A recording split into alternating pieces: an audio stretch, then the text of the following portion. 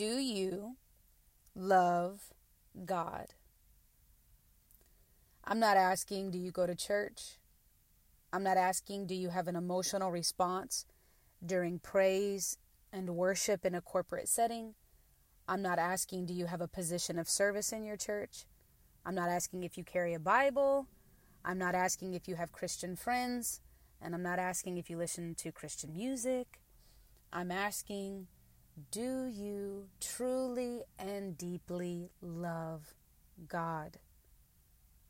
There's man's ways of evaluating that answer.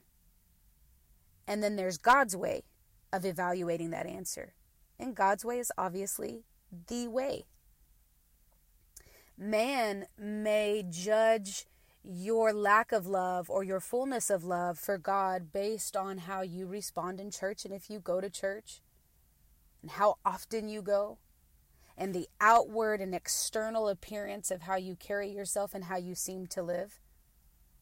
And God would answer the question based on what you do in private and in secret, based on the intentions and the motives of your heart that no one will ever see.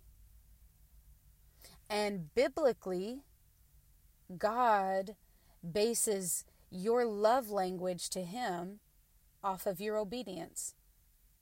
Jesus says in John 14, if you love me, obey me.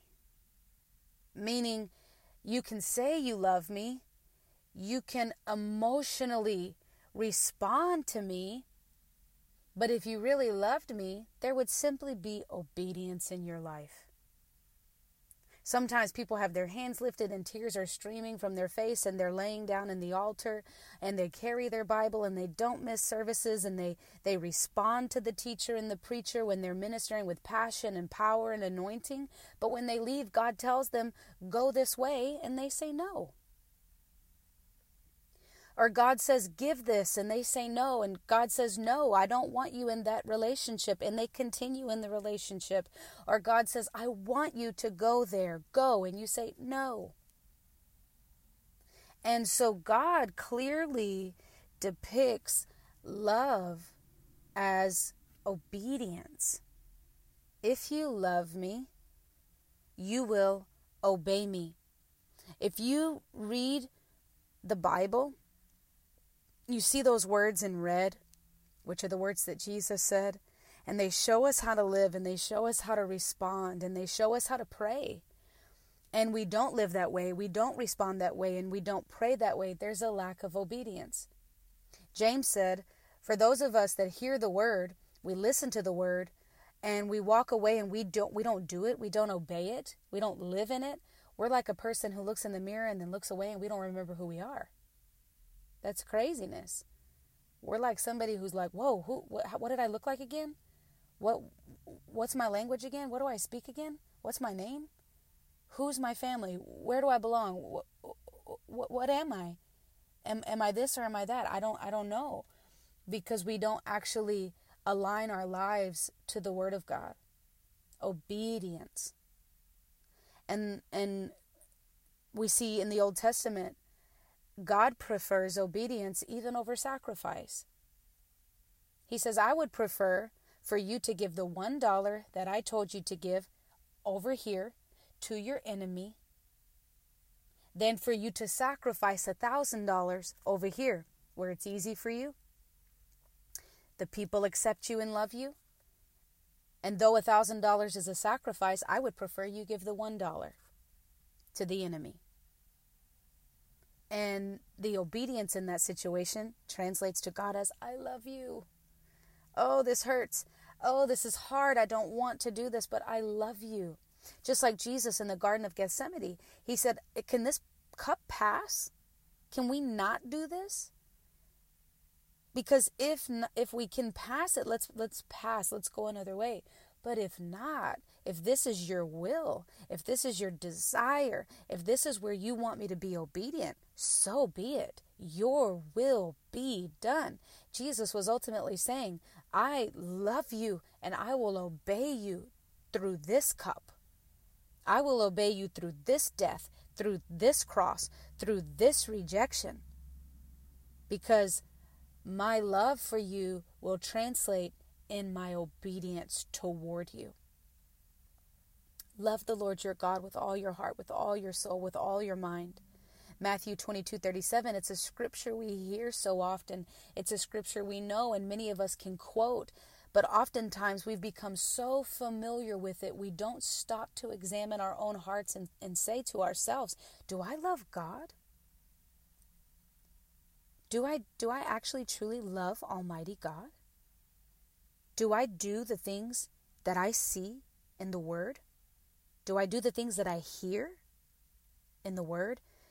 When there's an unction from Holy Spirit to go and tell someone about salvation, to lead them into truth, to lead them into deliverance and freedom, and I have a word of knowledge and God tells me go and share that right now, do I say yes?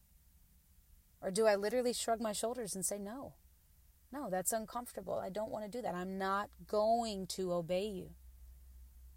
If you're walking down the hall and that gentle voice of Holy Spirit says, pick the trash up, pick that piece of trash up and put it in the trash can, and you say, no, I'm not doing that. It's weird. It's uncomfortable, whatever the case may be. No. Obedience is love to God. And He would desire that over screaming at the altar. He would desire your obedience over worship in a corporate setting and tears and hallelujahs and amens and praise the Lords and 50 translations of the Bible and Christian music in your car. He honestly would just desire you to obey Him, to pick the trash up, to go to the person and lead them to the cross, to lead them to Jesus, to end the relationship when He says it's not the one He wants for you, to stop the communication in unfruitful gardens where He says this is not fruitful for you. I don't want that relationship for you. I don't want that job for you.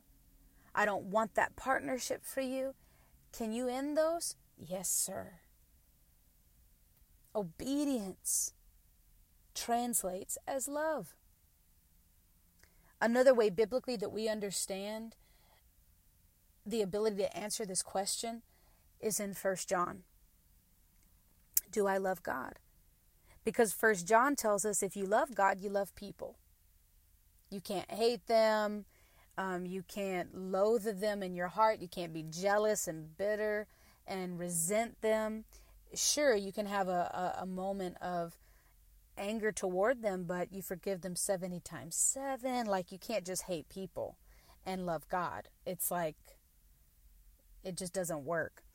So 1 John 4:7 in the Passion Translation says, those who are loved by God, let His love continually pour from you to one another, because God is love, and everyone who loves is fathered by God and experiences an intimate knowledge of Him. The one who doesn't love has yet to know God, for God is love. The light of God's love shined within us when He sent His matchless Son into the world so that we might live through Him. And this is love. He loved us long before we loved Him. It was His love, not ours. He proved it by sending His Son to be the pleasing sacrificial offering to take away our sins. I'm getting excited. Thank you, Jesus. Verse 11, delightfully loved ones. If He loved us with such tremendous love, then loving one another should be our way of life. No one has ever gazed upon the fullness of God's splendor. But if we love one another, God makes His permanent home in us, and we make our permanent home in Him, and His love is brought to its full expression in us. He says no one's ever seen God. But when you love people with the love of God, they get very close to seeing His nature and His character. They see Him inside of you. And so Jesus tells us, if you love me, you obey me. If you love God, you obey God. He desires obedience over sacrifice. And John, who walked very closely with the Lord, then says, you don't know love with God. You don't have a love relationship with God if you don't love other people. You haven't experienced it yet. You don't really know what it means for God to say, I love you, and for you to say back to God, oh, I love you too. You don't understand when you are still hating people, rejecting people, judging people, being bitter toward people. So I'm just encouraging you and stirring you and charging you to examine your heart, as I am having to do right now, and say, do I love God? Am I obedient to God's word? Am I obedient to the unction of the Holy Spirit inside of me? Do I love others with the unconditional love that God has loved me with? Do I truly love God more than an outward expression to please man? Because God doesn't even see that. God doesn't even take that as anything toward him. That's what you're doing to please man.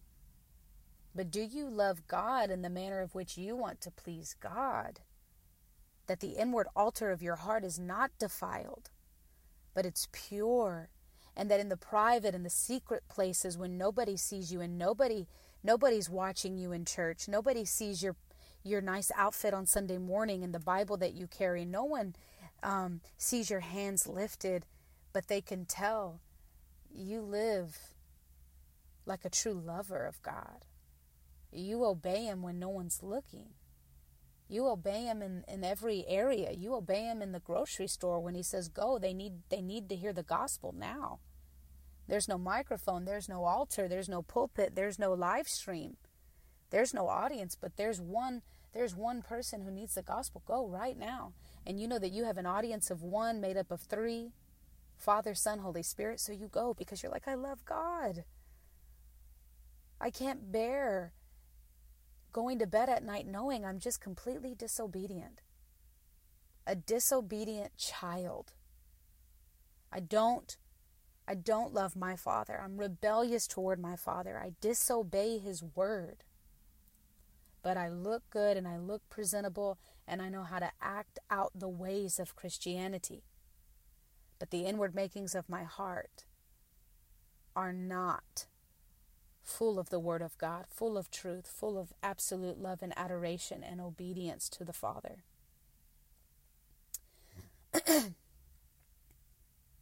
Father, we thank you right now in Jesus' name for your love toward us. We thank you there's no condemnation and there's no shame, but there is a call to higher living. There is a call to deep love for you and for others. There is a call to true Christianity.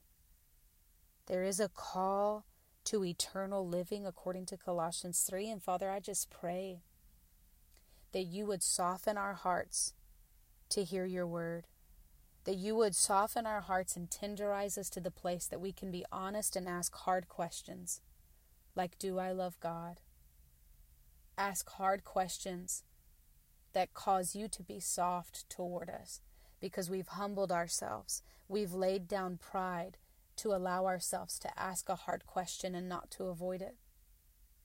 And you become tender and gentle toward us when we say, do I really love God? And you give us the ability to be honest with ourselves, knowing there is nothing but compassion and grace and mercy and love to fall into. And that if the answer is no, the answer could easily become yes, because you are a good God. And Father, I ask that you give each person under the sound of my voice the ability to honestly answer that question, do I love God? And with your help be brought into a place where the answer is yes, yes, yes, and again I say yes. We love you so much, Heavenly Father. Thank you for your character. Thank you for who you are. Unchanging, unmovable love.